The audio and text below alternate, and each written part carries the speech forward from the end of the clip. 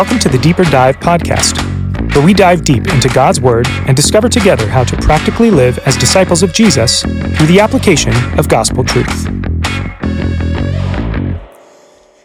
Okay, welcome to the Deeper Dive. Hey guys, we've been at this for a while. You guys are used to myself, Dave, Jason, and Adam. Well, once again, we decided to beef this thing up. We're going to make it better. So today, for the first time, we have Brooks August. Yeah. Thanks for having me. Brooks, we're glad you're here, man. So Brooks, what are you going to be doing? I'm campus pastor in Prosser. Okay, Yeah. you're going to be a Valley guy. Valley guy. That's like a good thing. It's not Okay, not a Valley girl. Like exactly. Okay. Yeah, it's like whatever.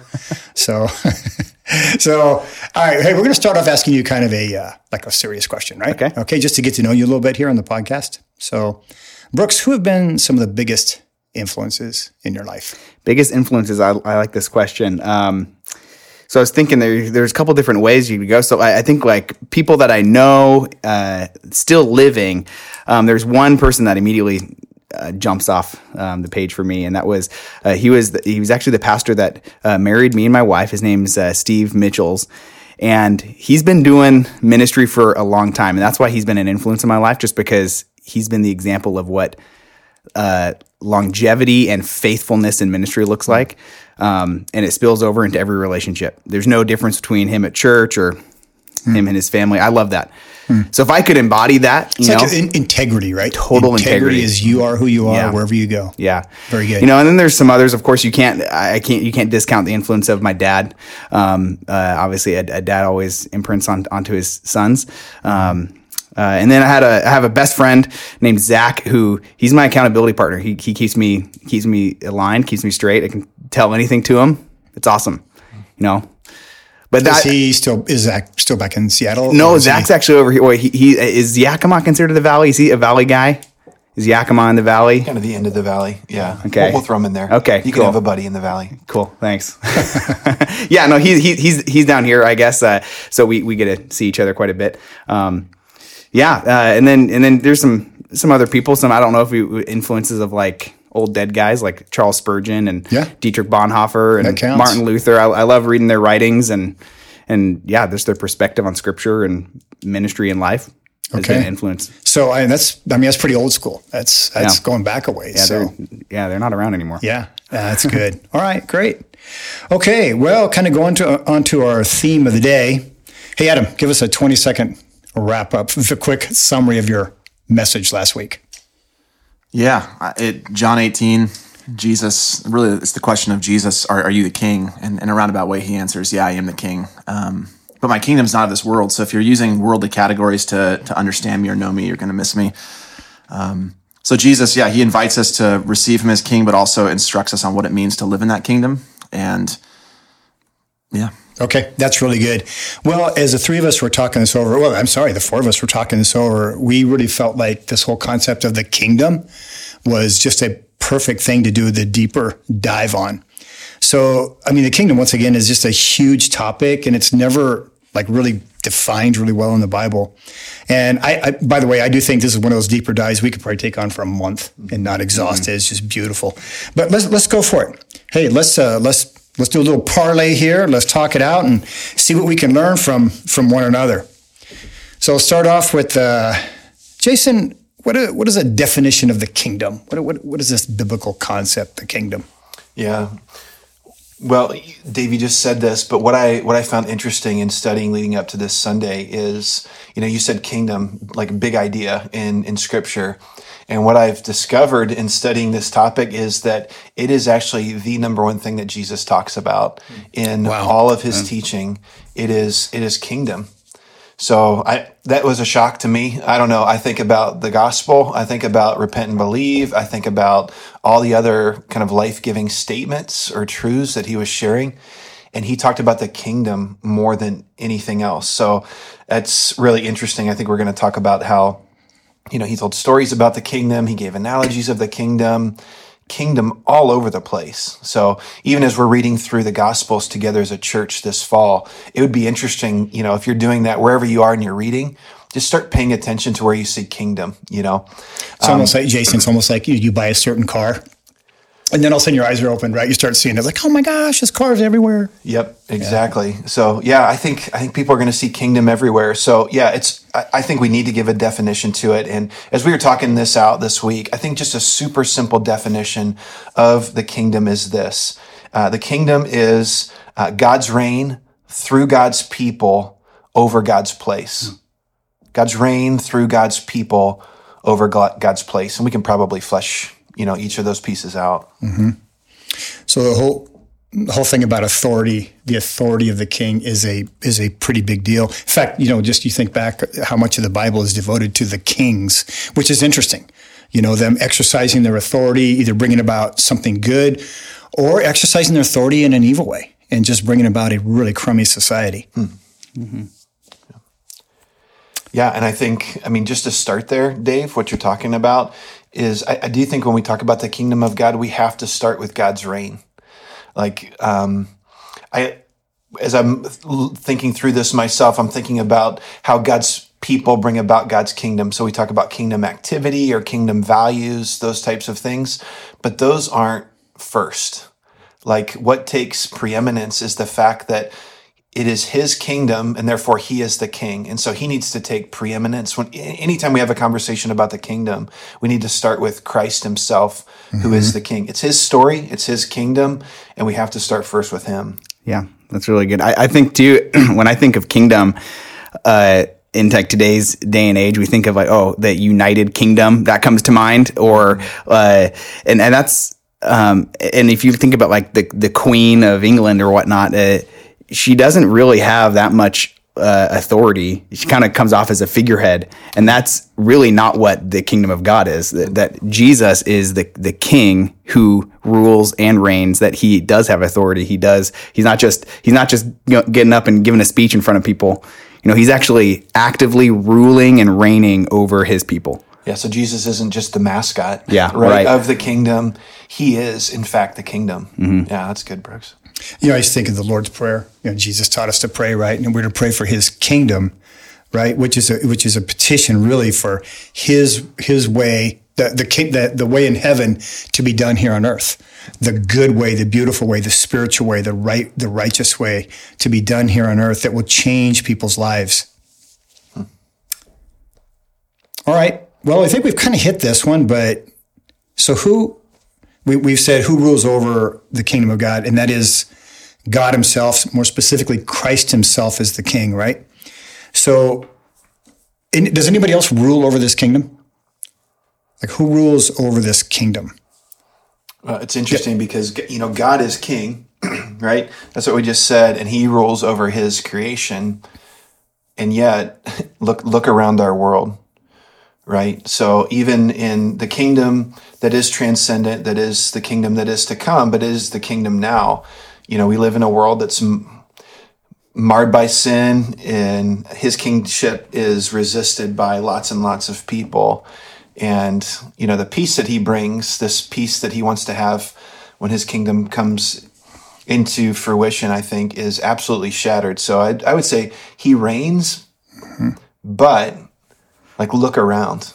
It is hard sometimes to make sense of the tension that you see right in our world. Yeah. Like in a perfect world, there would be rulers, like human rulers, but they would be submitting to the great king. Mm-hmm. Even in creation, God, the first 3 days, creates 3 spaces, and then the second half of creation week, he fills that with things that inhabit and rule over those spaces. Mm-hmm. But it's all happening under the massive kingship and lordship of God. And that's that perfect creational order that we've lost in the fall. And so you see rulers warring against God and really refusing to submit themselves to God as the true king. Yeah, Adam, I just think of us being we're told that we are his ambassadors. Yeah. Right, we were citizens of that kingdom, and we are to actually help bring about his rule. Right, utilizing his authority. Part of the reason why we pray in the name of Jesus. Right, to carry these things out. So, which is cool too, because it's not just that God reigns over his people, like his ambassadors, but as we're unpacking the kingdom, he actually rules through his people as well. Back to Adam, what you're talking about, just there's still that authority piece, right, that comes. Yeah, and then comparing it to the kingdoms of this world, it is natural for us to long for a kingdom, right, and a ruler, and but the fact that God's kingdom, and I talked about this on Sunday, that God's kingdom is different than the kingdoms of this world. That it's otherworldly. That means the people that we as followers of Jesus, ambassadors, God wants us to rule with Him in His kingdom. That He wants us to do it in a different way than the world standards. It's not through means of human hands, or it's not protected by human means. It's not protected by human weapons. It's a spiritual kingdom. It's as we are engaging in the kingdom, we do it by different means because it's not of this world. It's otherworldly. Yeah. And that's, you think of the power. Remember when Jesus was casting out demons, and the religious rulers were all up in arms, and Jesus said, "Hey, look, if I cast out demons, then by the power of God, then the kingdom of God has come upon you." So there's this power that we have access to. So, all right, Brooks, we'll put you on the spot here. How about the when question? Yeah, like when does His kingdom come? Then this is, I think, one of the most difficult things to understand or kind of get around in Scripture is when you see the kingdom language all throughout Scripture. And like we said earlier, the more you start thinking about it, the more you will see it from Genesis to Revelation. But getting your mind around, okay, when does this kingdom actually come? And the words that we've used to describe this is the kingdom is inaugurated, but it's not culminated yet. So the kingdom is here, but it also is not yet here. So it's really hard as believers. We live in this tension a little bit of, we operate in this kingdom. It resides in our hearts and our spirit because we have been born again into the kingdom. That's what Jesus says. The only way to enter into the kingdom is to be born again. But at the same time, we can't fully witness or see the kingdom around us. So it's here in our hearts. Jesus is Lord. Jesus is King. That is 100% true. But yet we are also waiting for this culmination. And that's where this great hope comes of, there will be the fulfillment of the kingdom, and we will all be in this physical kingdom to come. So it's a weird tension. It's now, it's here, but it's also not yet. Yeah. So I got a weird question for you guys. Are you guys listening to Christmas music at your house yet? Thank God, no. 100%. 100%. Not till Thanksgiving. Yeah, man, my family's full blast. Christmas Come on. music. So there's a point here. So you guys know the song "Joy to the World," right? Love it. So the line is "Joy to the world, the King is come." And what's interesting, I learned this a couple of years ago, is, Joy to the World is not a Christmas song. It is actually talking about the consummation of the kingdom. Joy to the world, the King is come, which means, we look at it and we sing it at Christmas and say, hey, the King, baby Jesus is here. He has come now. But Brooks, what you're saying is, yeah, for sure, He is come now. And His kingdom, we do have glimpses of it through Christ, through His people. But the King is come, right? In that I forget the word that you used, the consummation, right, of that kingdom is come.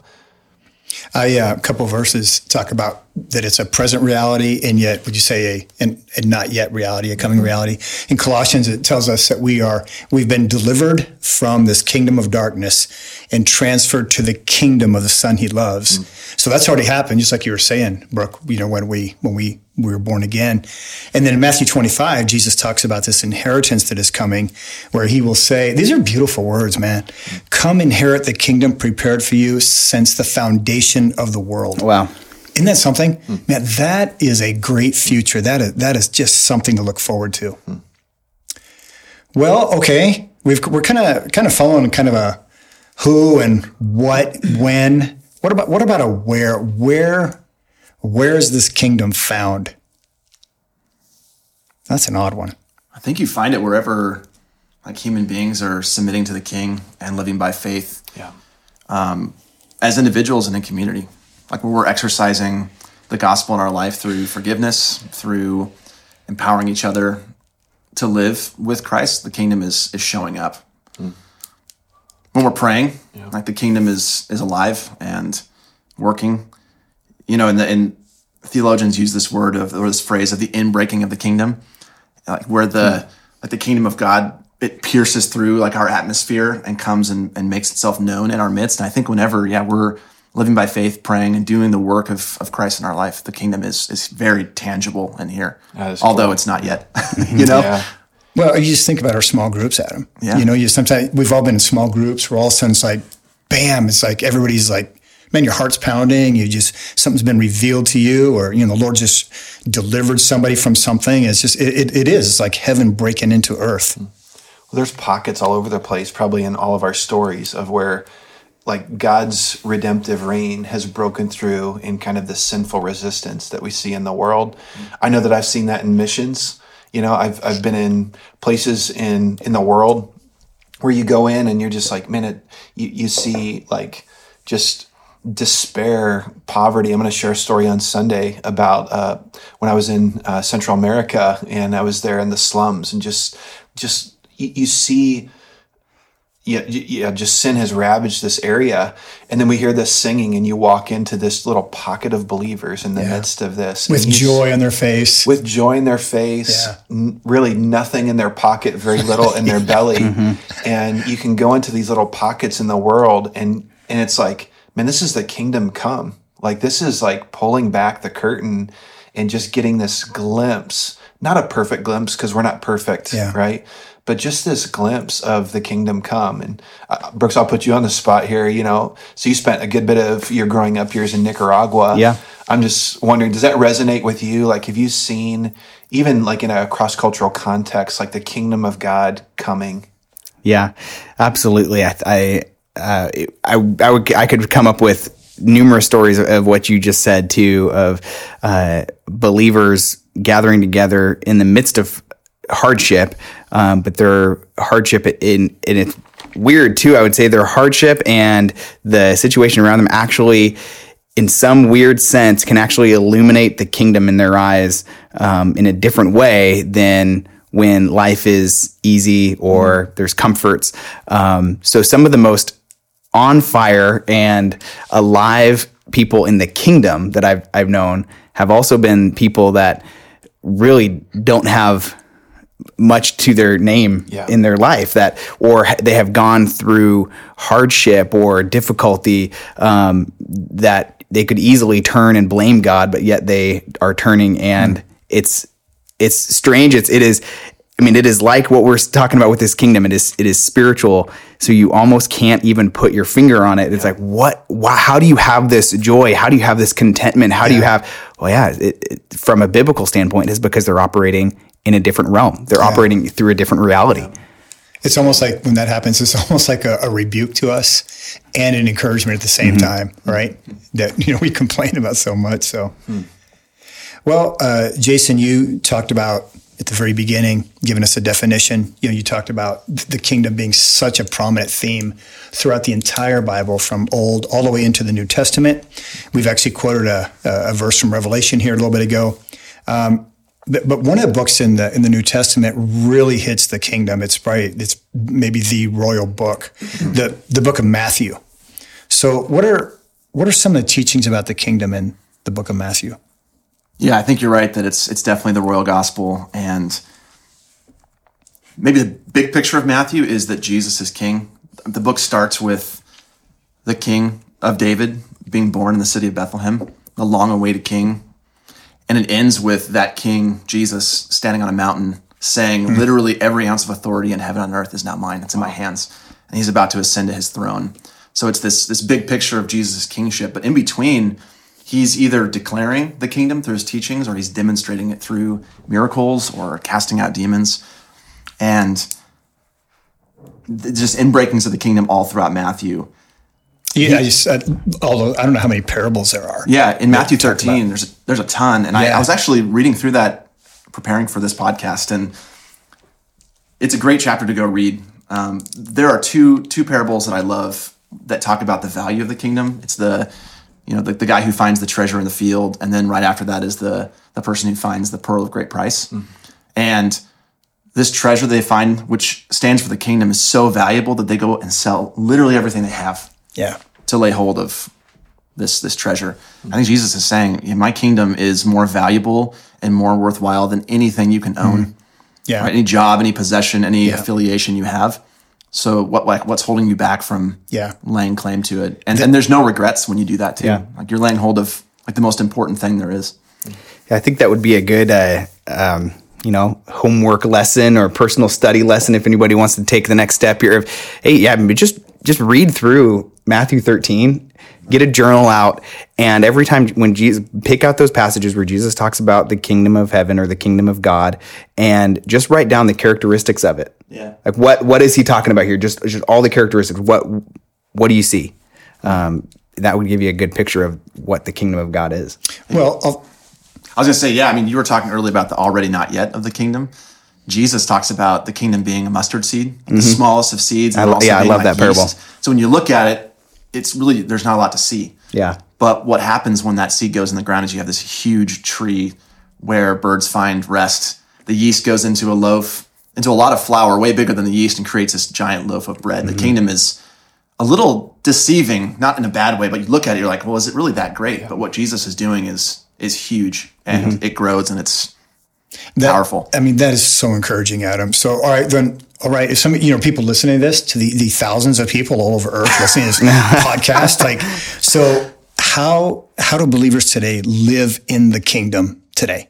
Wherever you live, urban, rural, whatever it is, how do we do that? Well, so Adam, you said, man, that's such a great picture. I appreciate you bringing that up of the mustard seed, because it's interesting, because when the kingdom comes into your own life, doesn't it start out like that? Or at least it seems insignificant. You place your faith and trust in Christ.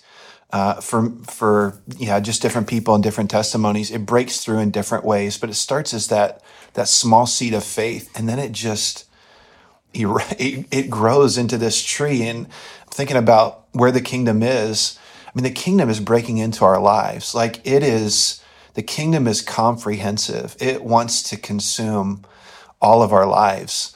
And it's interesting, Adam, when you're talking about that parable, I think sometimes we value things more in this world. We put a higher value on our disobedience or our sin over that kingdom. And man, we need to value that comprehensive kingdom breaking into our own lives. So I would say in our lives, and that's what discipleship is, right? It is expanding. It's bringing every area of our life. Like the yeast, right? The yeast that goes out into the bread. Exactly. Just under the kingship of Christ and having his kingdom come in our lives.